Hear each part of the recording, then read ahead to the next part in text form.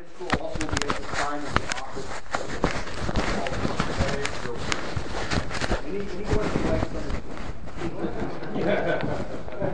school? All the children are welcome.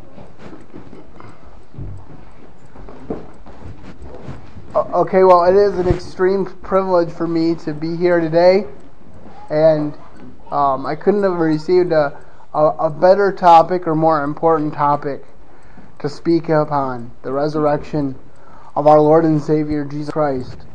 Because the only reason that we ever have to talk about anything else is because of the resurrection of Jesus Christ.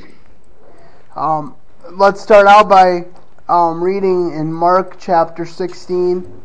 Mark chapter 16, verses 1 to 6. And we will be moving around in the Bible quite a bit today, so just keep that in mind. I hope your page-turning finger is limber. But it says, "And when the Sabbath was past, Mary Magdalene and the other Mary, the mother of James, and Salome had brought sweet spices, that they might come and anoint him. And very early in the morning, the first day of the week, they came unto the sepulchre at the rising of the sun. And they said among themselves, Who shall roll us away the stone from the door of the sepulchre? And when they looked, they saw that the stone was rolled away, for it was very great." And I don't know if you realize this, but I've heard a lot of things about that stone, and that it might even take 3 or 4 or more grown men to move that stone because it was so great. So there's some significance there. It was very great.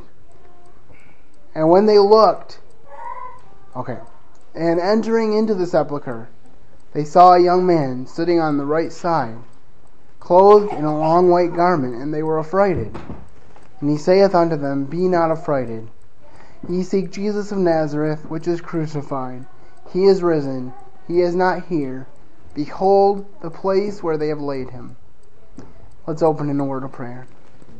Dear Heavenly Father, we thank you for the privilege of opening your word today, of looking at the resurrection and of what it means to us. Lord, may we leave this building changed people, different from when we came in. And there is no more life-changing event than the resurrection of your Son, Jesus Christ. We thank you for that today, that the timeline of history was eternally changed because of Jesus' resurrection. In his precious name, the risen Savior, Jesus Christ. Amen. Amen. Today we're going to look at 3 things which the resurrection is. If you're taking notes, the points that I will be going over are as follows. Number 1, the resurrection is the culmination of God's plan for the redemption of mankind. Number 2, the resurrection is the end of our old life and the beginning of our new life. And number 3, the resurrection is our hope for the future. So those are the 3 points that will frame our discussion today, and I pray that you will be blessed by what the Lord has given to me and placed on my heart, and I'm grateful that He's given me this opportunity. The first scripture that we will be looking at is way back in the Garden of Eden, Genesis chapter 3. Genesis chapter 3, verses 14 and 15. The one thing that I have noticed through this study, well, I knew it before, but it was reaffirmed to me, is that God is a promise-keeping God. When He says that He's going to do something, He does it. And way back in the Garden of Eden, He showed Adam and Eve what He was going to do. He didn't say exactly how He was going to do it, but He showed them that He would bring redemption. And it says in Genesis chapter 3, 14 and 15, And the Lord God said unto the serpent, Because thou hast done this, thou art cursed above all cattle, and above every beast of the field. Upon thy belly shalt thou go, and dust shalt thou eat all the days of thy life. And I will put enmity between thee and the woman, and between thy seed and her seed, and it shall bruise thy head, and thou shalt bruise his heel. We know that Jesus came and he hung on that cross, bruised and battered. And I'm sure that in some part of the regions beyond, the devil was having a party, was laughing, because he may have thought, I've won the victory. But we know that victory didn't last, because on the third day, the devil and his angels were doomed forever. For unto us, the second verse we're going to look at, it's in Isaiah chapter 9, verses 6 and 7. We see the fulfillment beginning to take shape of what God was going to do to redeem mankind. And I was thinking about this the other day, and I realized that the resurrection is in this passage too.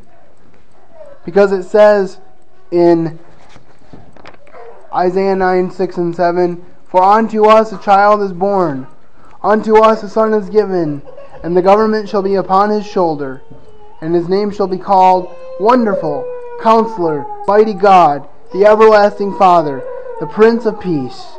Of the increase of his government and peace there shall be no end, upon the throne of David, and upon his kingdom, to order and establishment with judgment and justice henceforth and forevermore. The zeal of the Lord of hosts will perform this. The only possible way for God's kingdom, for Jesus' kingdom to last forever, is that he rose again victorious from the grave.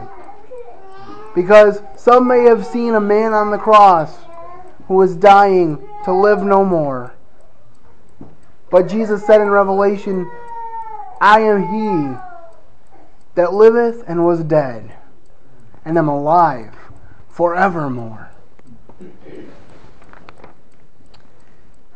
The third passage I want to draw your attention to is in Matthew chapter 1, verse 20 and 21.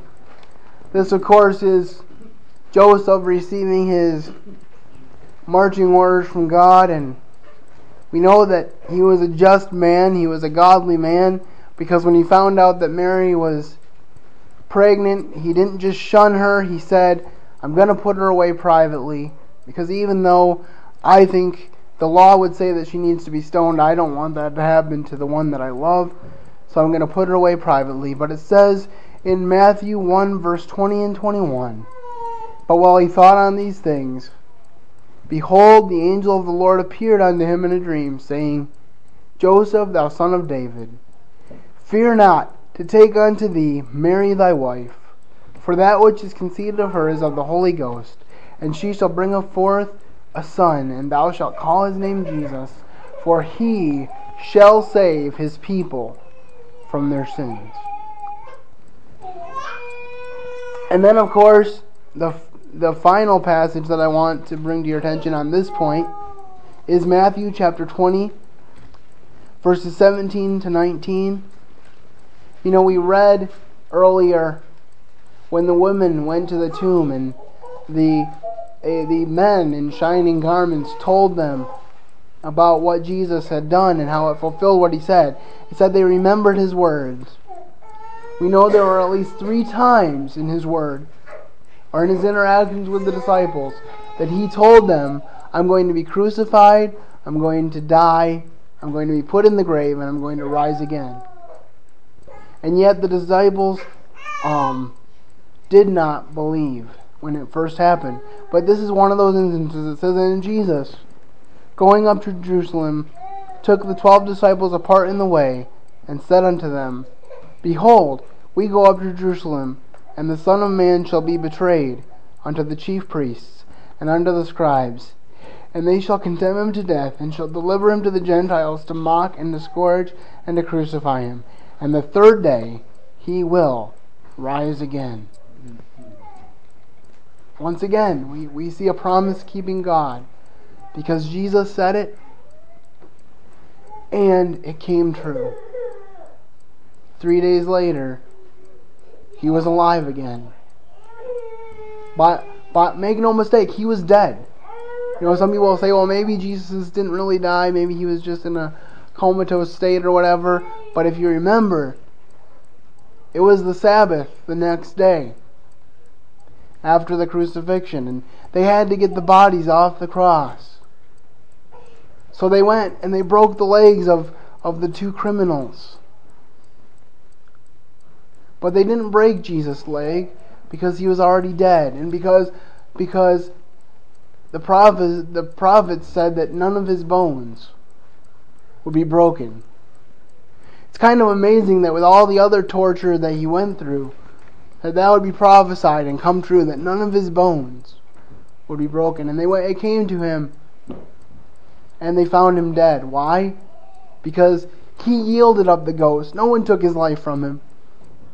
He yielded up the ghost and gave his spirit into the hands of his Father.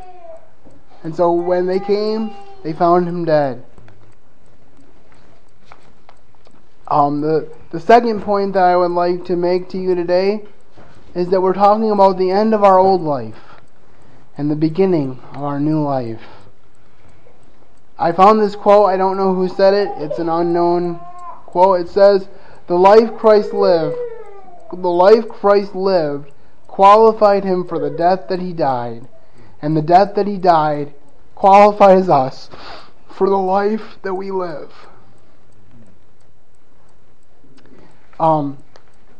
And of course, we're talking about the end of sin and death and the beginning of new life in Christ. The first passage I want to direct your attention to in that subject is Ephesians chapter 1, verses 17 to 21. Ephesians chapter 1, verse 17 to 21. That the God of our Lord Jesus Christ, the Father of glory, may give unto you the spirit of wisdom and revelation in the knowledge of him, that the eyes of your understanding being enlightened, that you may know what is the hope of this calling, and what the riches of the glory of his inheritance in the saints, and what is the exceeding greatness of his power to usward who believe, according to the working of his mighty power, which he wrought in Christ, when he raised him from the dead, and set him at his own right hand in the heavenly places, far above all principality and power, and might and dominion, and every name that is named, not only in this world, but also in that which is to come. So we know that because of his resurrection, we have hope not only in this life, but we have hope that a better life awaits. I'm thankful that it's a life without wheelchairs. One of these days, I'm going to be able to walk, and I'm going to bend my knee and confess him as Lord to the glory of God the Father. And I'm looking forward to that day.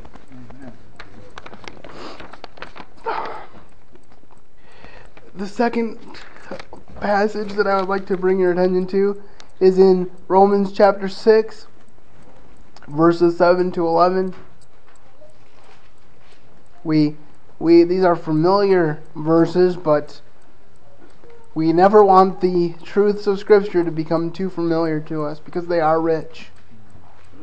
The Bible says in Romans chapter 6, verses 7 to 11, For he that is dead is freed from sin. Now if we be dead with Christ, we believe we shall also live with him, knowing that Christ, being raised from the dead, dieth no more. Death hath no more dominion over him. For in that he died unto sin once, but in that he liveth unto God. Likewise reckon ye also yourselves to be dead indeed unto sin, but alive through God, to God, through Jesus Christ our Lord. And we go on to Colossians chapter 2. We just read about being alive to God. God has made us alive when we were dead and there was nothing in us. Romans chapter 5 says, while we were yet without strength, in due time Christ died for the ungodly. So, lest any of us believe that we of our own strength have sought and found God, may we remember that. May we remember that there is no one righteous, there is none that seeks after God, but He reached down to us. And it says in Colossians chapter 2, verses 12 to 14, buried with Him into baptism, wherein also ye are risen with Him through the faith of the operation of God, who hath raised Him from the dead, and you, being dead in your sins and the uncircumcision of your flesh, hath He quickened together with Him, having forgiven you all trespasses, blotting out the handwriting of ordinances that was against us, which was contrary to us, and took it out of the way, nailing it to His cross. He took our sin. We think about the physical pain and torment that He went through on the cross, and it was great. But how often do we think about the other words He uttered on the cross when He said, my God, why have you forsaken me? God forsake His Son so that He could say to us, I will never leave thee, nor forsake thee. And I find myself thinking about that often, but it never gets old. The Bible says in 2 Corinthians chapter 5, verse 17, therefore, if any man be in Christ, he is a new creature. Old things are passed away. Behold, all things are become new. And then finally on this point, in Hebrews chapter 10, verse 10, and then 13 through 19, it says, by the which we were all sanctified through the offering of the body of Jesus Christ once for all. For by one offering He hath perfected forever them that are sanctified, whereof the Holy Ghost also is a witness to us. For after He had said before, this is the covenant that I will make with them after these days, saith the Lord. I will put my laws into their hearts, and in their minds will I write them. And their sins and iniquities will I remember no more. Now where remission of these is, there is no more offering of sin. Having therefore, brethren, boldness to enter into the holiest by the blood of Jesus. I want to say something here. There are some people that believe that God will ultimately save everyone, and that hell is not a distinct and real reality for those who reject Christ. I will say without apology that this here shows us the exact opposite. Jesus Christ, the Son of the living God, spread His arms open wide on the cross, had His feet hammered into the cross, had a crown of thorns put on His head, was beaten and spit upon, not because hell doesn't matter, but because hell was a reality that He didn't want any of us to have to face. And now we have the choice not to face it. And when we make the choice to reject Him and slap Him in the face, we have no other hope for our salvation. If there's anybody here today that doesn't know Jesus Christ as their personal Lord and Savior, what better day to do it than on Resurrection Sunday? That maybe you could have a personal resurrection in your own life. That He who was dead is now alive through the power of Jesus Christ. It could be easy for me to say that because I've grown up with many of you and know many of you, that I'm assured of your salvation, and I believe that you are, most of you have trusted Jesus Christ. But some of us, sometimes it's easy to be a good faker to other people. But the one person that you cannot fake with is Jesus Christ.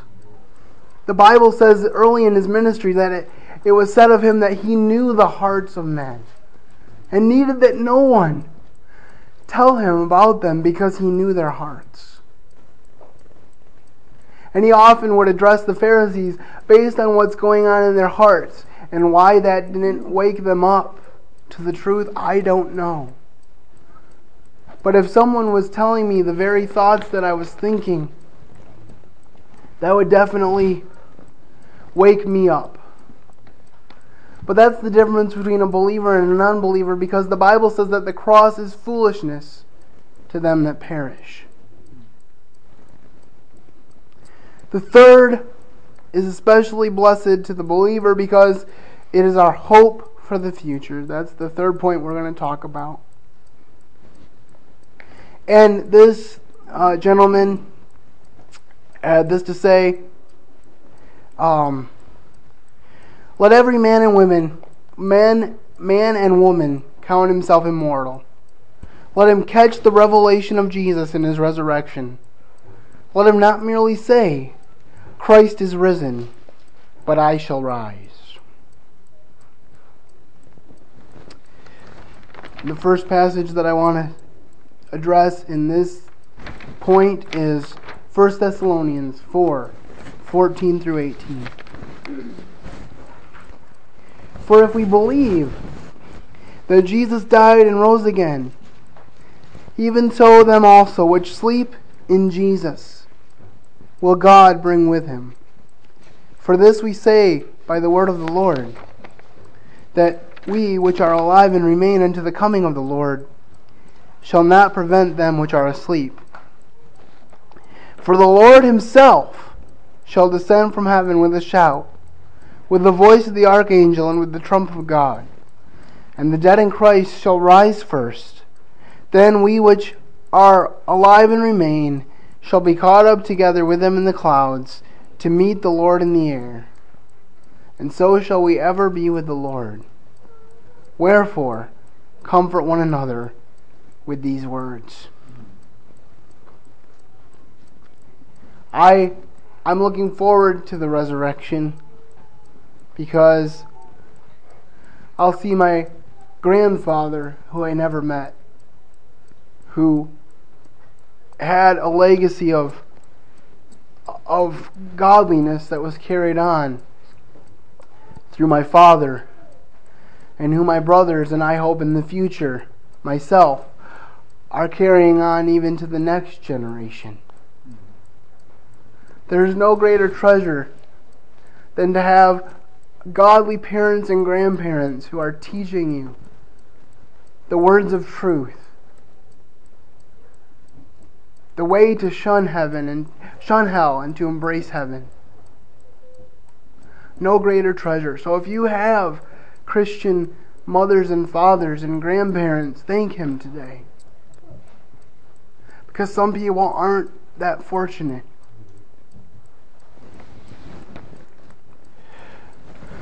And then 1 Corinthians 15, we read part of it this morning. 1 Corinthians 15, 53 to 57. This is one of the sweetest promises in the Scripture for me as I deal with my daily struggles. It says, for this corruptible must put on incorruption, and this mortal must put on immortality. So when this corruptible shall put on incorruption, and this mortal shall put on immortality, then shall be brought to pass the saying that is written, death is swallowed up in victory. O death, where is thy sting? O grave, where is thy victory? The sting of death is sin, and the strength of sin is the law. But thanks be to God, which giveth us the victory through our Lord Jesus Christ. It doesn't say this corruptible might put on incorruption. It says this corruptible must put on incorruption. It doesn't say death might be swallowed up in victory. It says death is swallowed in victory. It's the affirmative. And the person making the promises to us is God Himself. God said to the children of Israel, and it's just as true today, I am not a man that I should lie.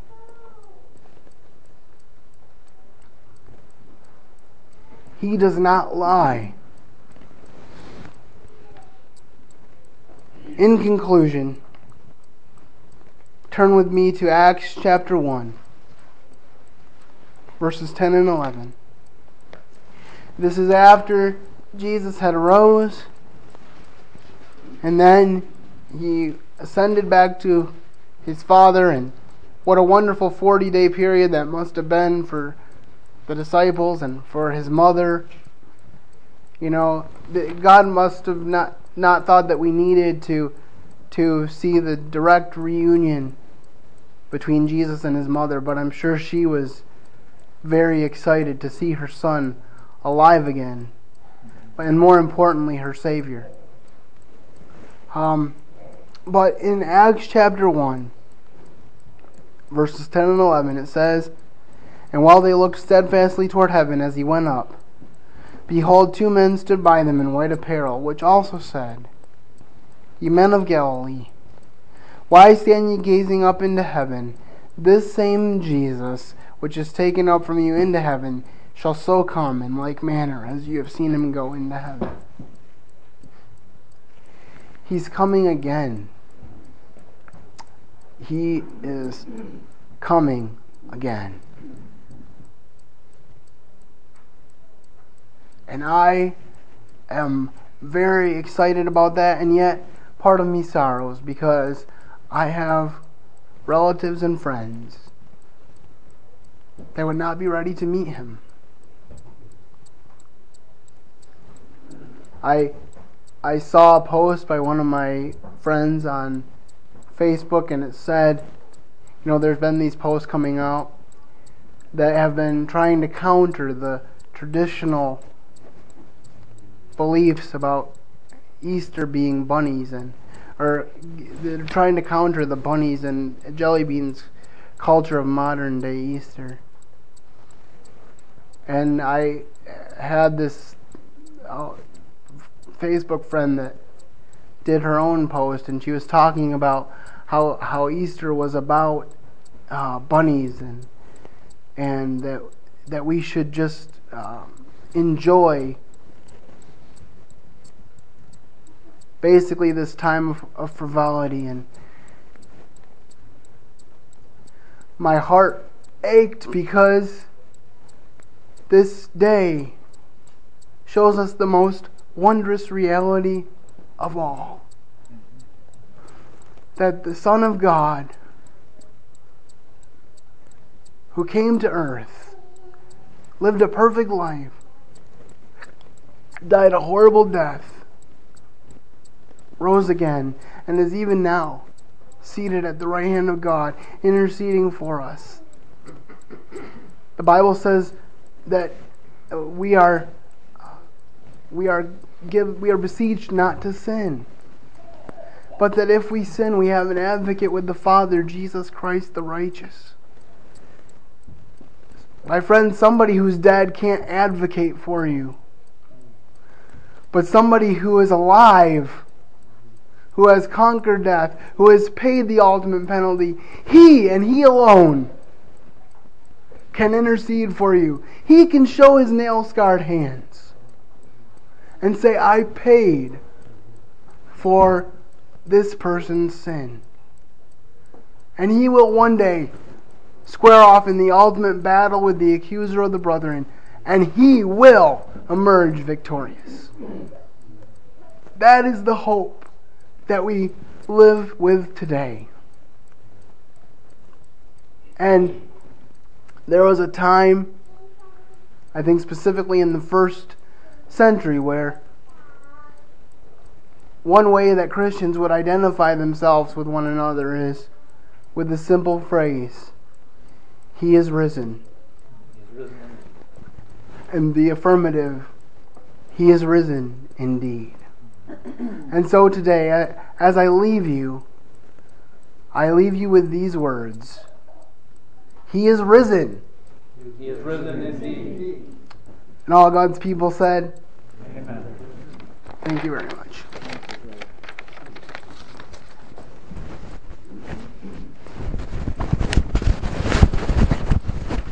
Could we maybe, as we transition, sing number 163?